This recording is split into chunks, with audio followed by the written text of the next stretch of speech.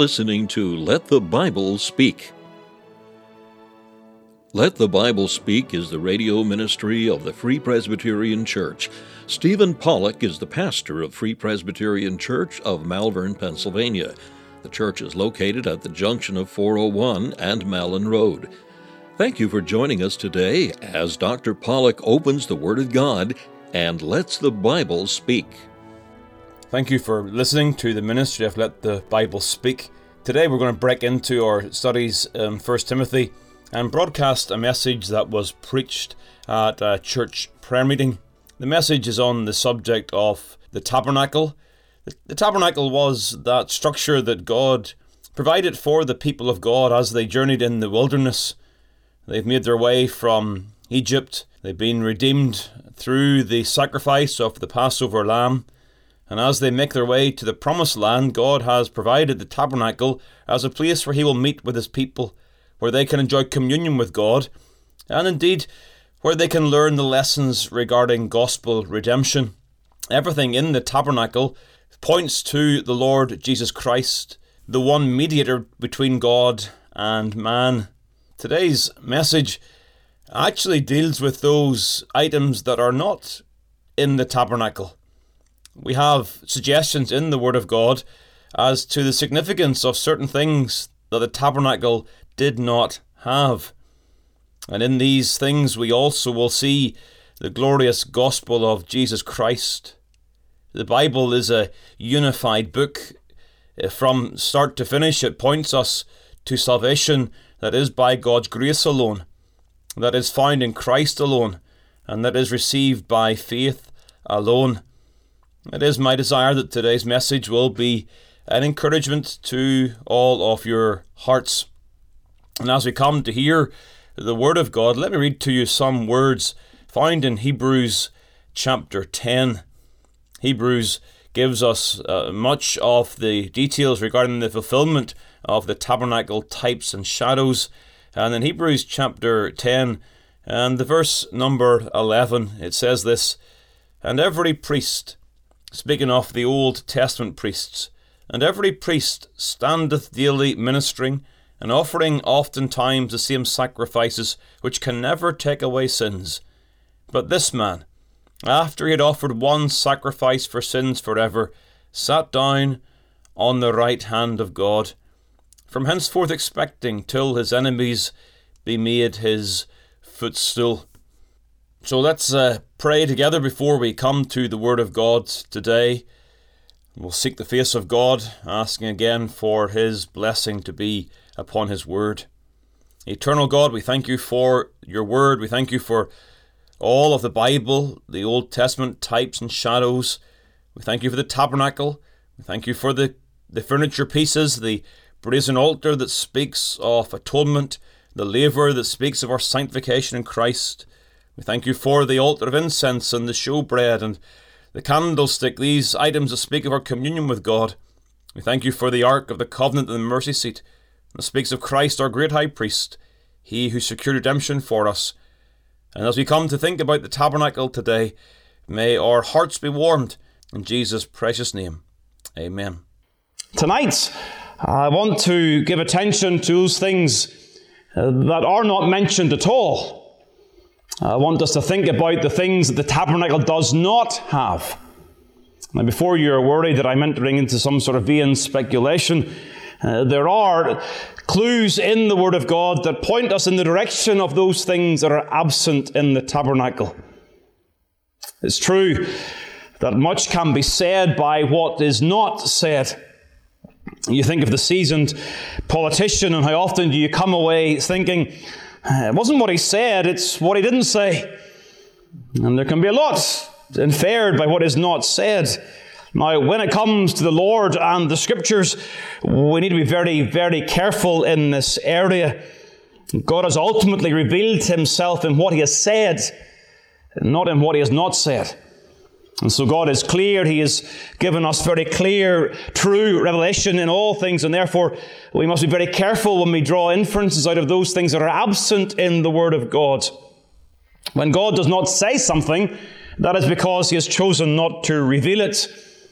But there are truths revealed in the Scriptures that do lead us to consider the absence of certain structures in the tabernacle.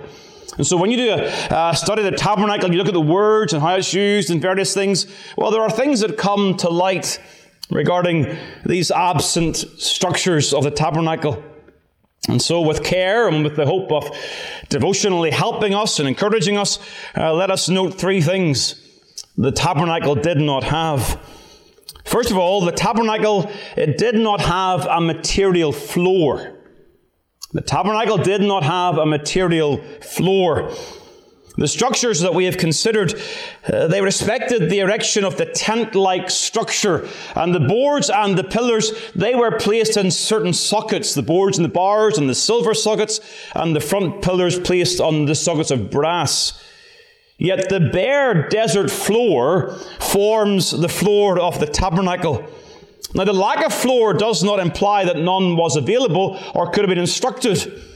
In fact, when you come to the temple later on, the construction of the temple, there's information in 1 Kings 6 that the floor was made of boards of cedar and planks of fir. So there was instruction given later on regarding the construction of a floor. The tabernacle floor is mentioned just once. And that mention helps us to understand the significance of the lack of floor and the dust that made the tabernacle floor. So turn back, please, to Numbers chapter 5. Numbers chapter 5. In Numbers 5, you have this really intriguing form of judicial trial. It is the detail regarding the trial of jealousy.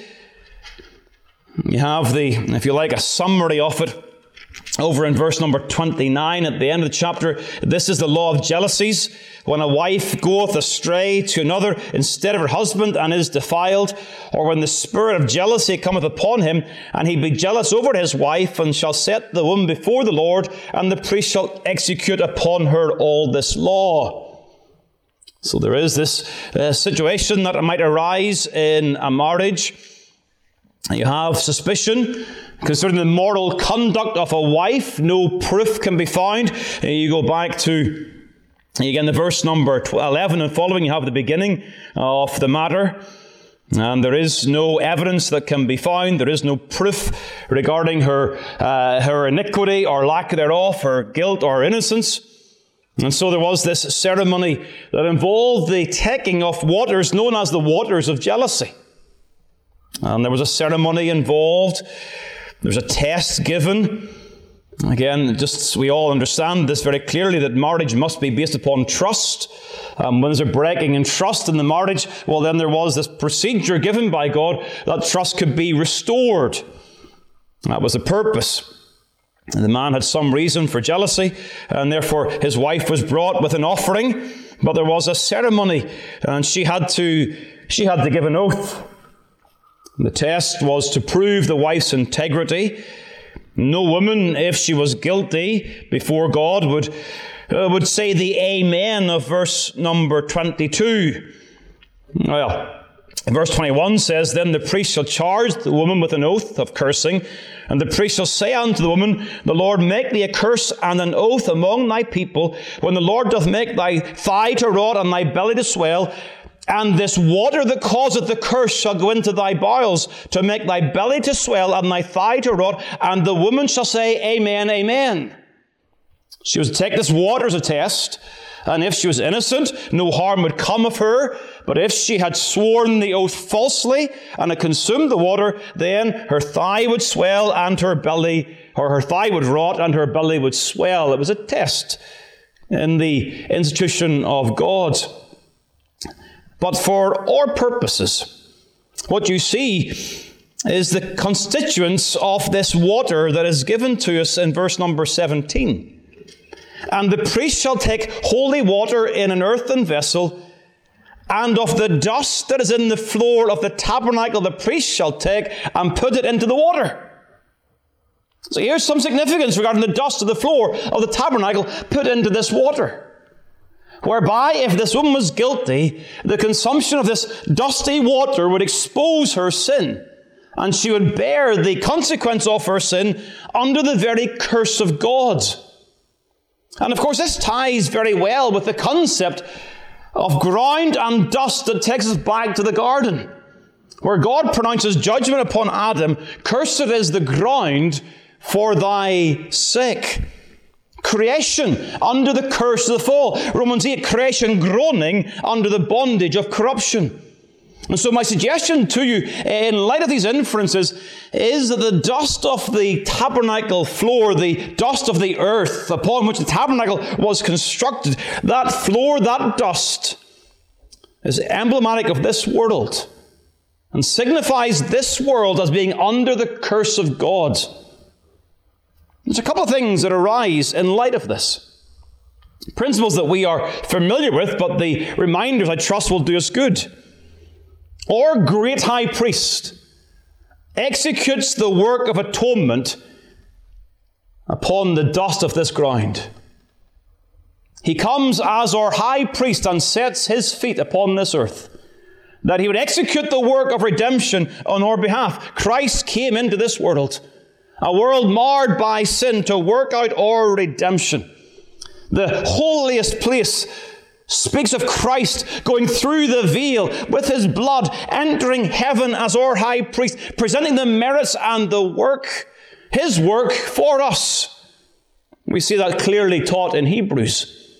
But the work of the high priest, presented and prayed over in heaven, is a work that was performed in the dust of this earth. Oh, the text could be multiplied. John 16, verse 28, I came forth from the Father and am come into the world. Or John 17, verse 4, in the high priestly prayer, I have glorified thee on the earth.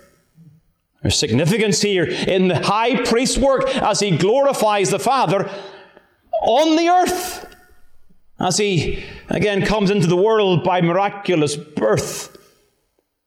In his life, in his death, in his burial, and his resurrection, bearing our curse as our second Adam, removing the curse of the fall. Christ Jesus, 1 Timothy chapter 1, came into the world to save sinners. May we never lose sight of the glorious truth of the incarnation. It was not possible in the purpose of God for God to save humanity without Christ's feet touching this earth.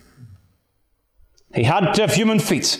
And with human feet, he had to have the dust of the ground upon his feet, that he came as our curse bearer, as our sin-bearing sacrifice, that as our high priest, he would indeed fulfill all the types and the shadows and secure redemption on our behalf. Oh, the world, of course, has lost sight of the glory of the majesty of the incarnate Son of God, but may we never lose sight of the miracle of the virgin birth. He humbled himself, taking the form of a servant. He came in the likeness of sinful flesh, that as our human high priest, taken from among men, Hebrews chapter 5, he would indeed be our Redeemer. Simple truths. But it's worth reminding us when we see the high priest once a year entering on the Day of Atonement, he did so upon the dust of the ground. And the second point under this consideration of the floor that is worth considering is that the worship of God occurs in a cursed world. God has ordained worship to occur on this earth. The glorious, sinless worship of heaven can be represented here on earth. Consider the priest. Yes, the son of Aaron and their responsibilities to go into the holy place, to offer, again, incense upon the altar, to take the showbread, their task of communion with God. Again, they engage in communion with God with their feet upon the earth. You think of the pictures that we have in the New Testament, Philippians, the church there, they're living, they're shining as lights among a crooked and perverse generation. They're worshipping God in the midst of a fallen world. Or turn to Ephesians chapter 5, please. Turn over to Ephesians chapter 5 and see the principles here. Ephesians 5, we have some tremendous content regarding the matter of spiritual living, worshipping God in the things, or worshipping God in this world. And In verse number 19, we have the reference, explicit reference to public worship, singing to yourselves in psalms and hymns and spiritual songs, singing and making melody in your heart to the Lord. And they're to do that, if you look back to verse number 16, redeeming the time because the days are evil. Evil days is not a cause for us to stop worshiping. We're on this earth, in the dust of this earth, to worship God on this earth as He has ordained. That is His sovereign purpose. It's interesting, you turn over to Hebrews chapter 13. Hebrews chapter 13. You have the recognition that we are not yet in heaven. Verse number 14, for here we have no continuing city, but we seek one to come. And then you have verse 15, by Him therefore let us offer the sacrifice of praise to God continually. That is the fruit of our lips, giving thanks to His name. There's a recognition, we're not in heaven yet. But yet we can still worship God on earth. It's a tremendous privilege. In the midst of sin, in the context of our own sin, we have still the right and the privilege of worshipping our triune God. Never let the world around us be an excuse for less than wholehearted worship of our God. God has ordained worship on this earth by His Spirit in the midst of a cursed world. Sometimes we get so overwhelmed by the sin around us that it's a suffocating experience in terms of our worship of God. It is the will of God that we worship in this fallen world. In that regard, you can't help your mind going forward to the fulfillment of the tabernacle types in the new heavens and the new earth, whereby on resurrection day, when the universe, this world is renewed in full, we will walk on a renewed earth worshipping our God. With feet, we'll walk on a new heavens and a new earth, wherein dwelleth righteousness. That's pointed forward here. The ultimate is pointed forward to in the type of the tabernacle. Creation will be delivered from the bondage of corruption unto the glorious liberty of the children of God. So, the tabernacle doesn't have a material floor. And the second thing the tabernacle did not have a chair. Now, this is clearly pointed to, of course, again in Hebrews chapter 10. We read those verses, Hebrews chapter 10. And the priests, of course, according to Deuteronomy 9:18, the priests, they were chosen of the Lord out of the tribes to stand, to minister in the name of the Lord. That was the purpose of the priestly office.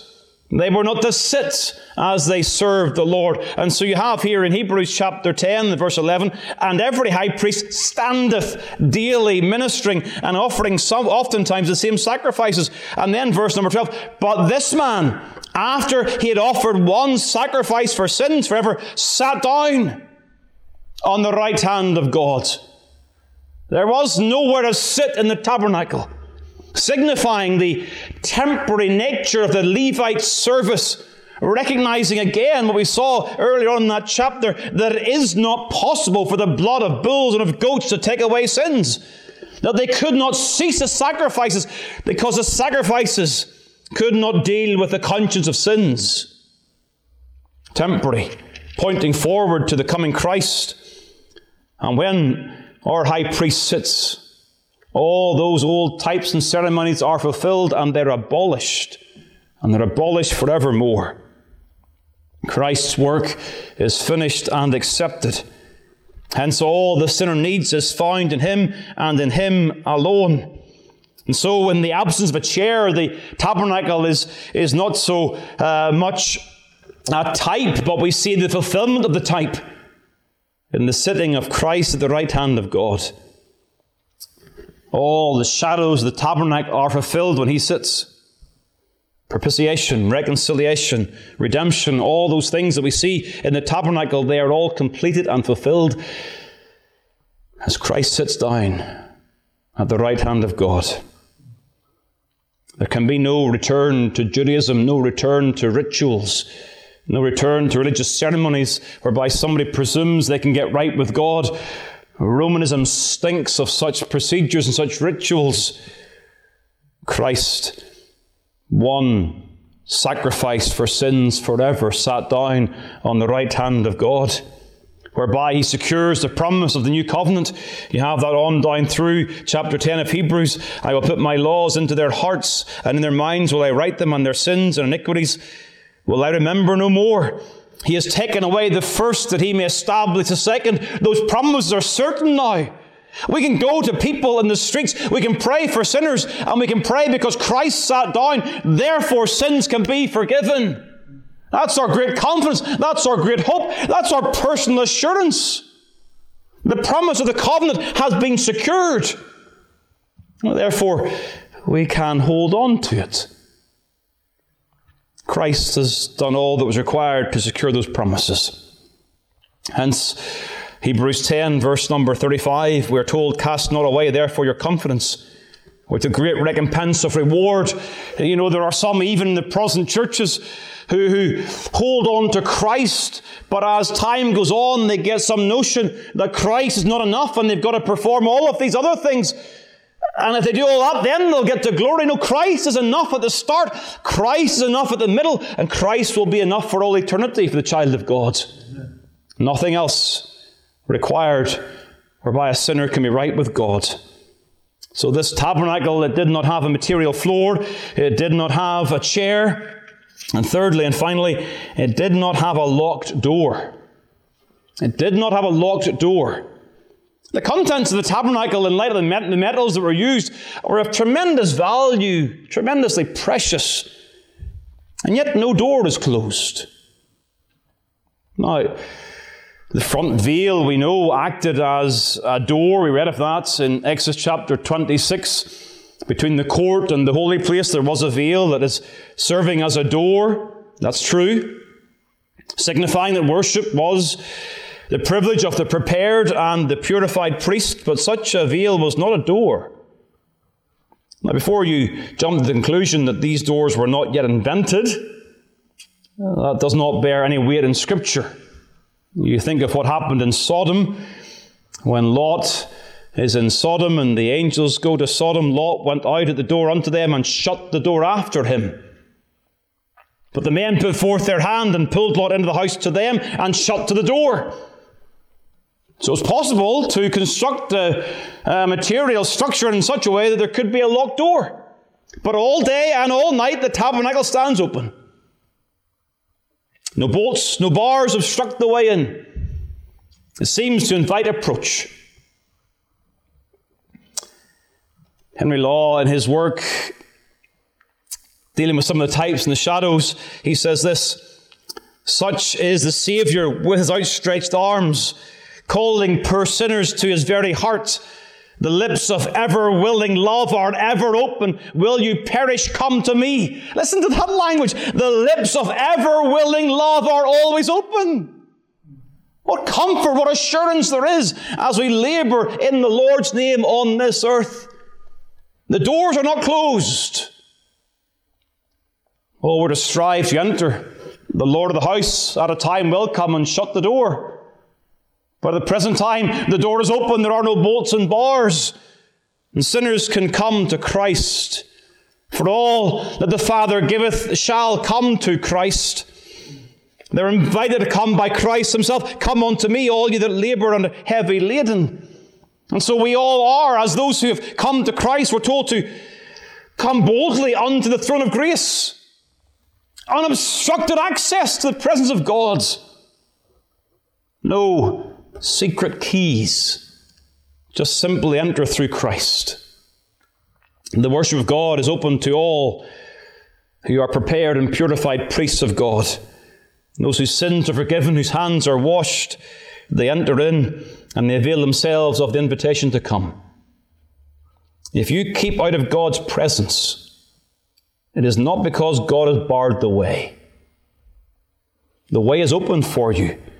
Yes, for sinners, the way is open for them to come and be reconciled to God. But for us as believers, the way is open for us, access into the presence of God. And we've seen that again in recent times. Every part of the tabernacle and those items that are absent speak gospel truths to your soul. I go back again to the glorious truths of the Reformation. The solas of the Reformation: salvation is by grace alone, in Christ alone, through faith alone. Here we see in these absent items, salvation is by grace alone, because in grace God brought his truth onto a fallen world. And he said, there I will meet with you. As the high priest secures atonement, God meets in grace. The ground is cursed. God must come down, for we cannot go to God unless he comes down to us. Grace alone, in Christ alone, the priest of God comes. And he fulfills all the types and shadows whereby he then sits down, his work complete and finished. Grace alone, in Christ alone, through faith alone. For having the offer of the tabernacle, the offer of God's presence will not avail unless we enter into that presence. And that we do by faith, leaving aside our sin, we come into the presence of God and we enjoy his presence. The unity of the Bible is wonderful. And in all things we see these truths, they resonate in every page. Salvation by grace alone, Christ alone, through faith alone. Denying these things is to deny the entire Bible. For from Genesis to Revelation, it speaks these truths to your souls. We are saved by grace alone, in Christ alone, through faith alone. To God be the glory alone.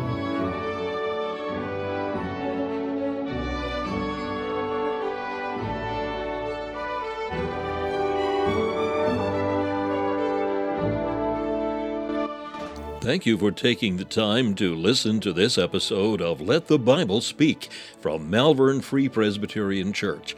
If you'd like more information about the gospel or the church, please call 610-993-3170 or email malvernfpc@yahoo.com. We extend an invitation to all to join us as we worship the Lord each week. You will be made very welcome. The church is situated at 80 Malin Road, Malvern, Pennsylvania, at the junction of 401 and Malin Road. We meet for worship on the Lord's Day at 11 a.m. and 6 p.m. A Bible study and prayer meeting is also held on Wednesday evening at 7 p.m. We preach Christ crucified.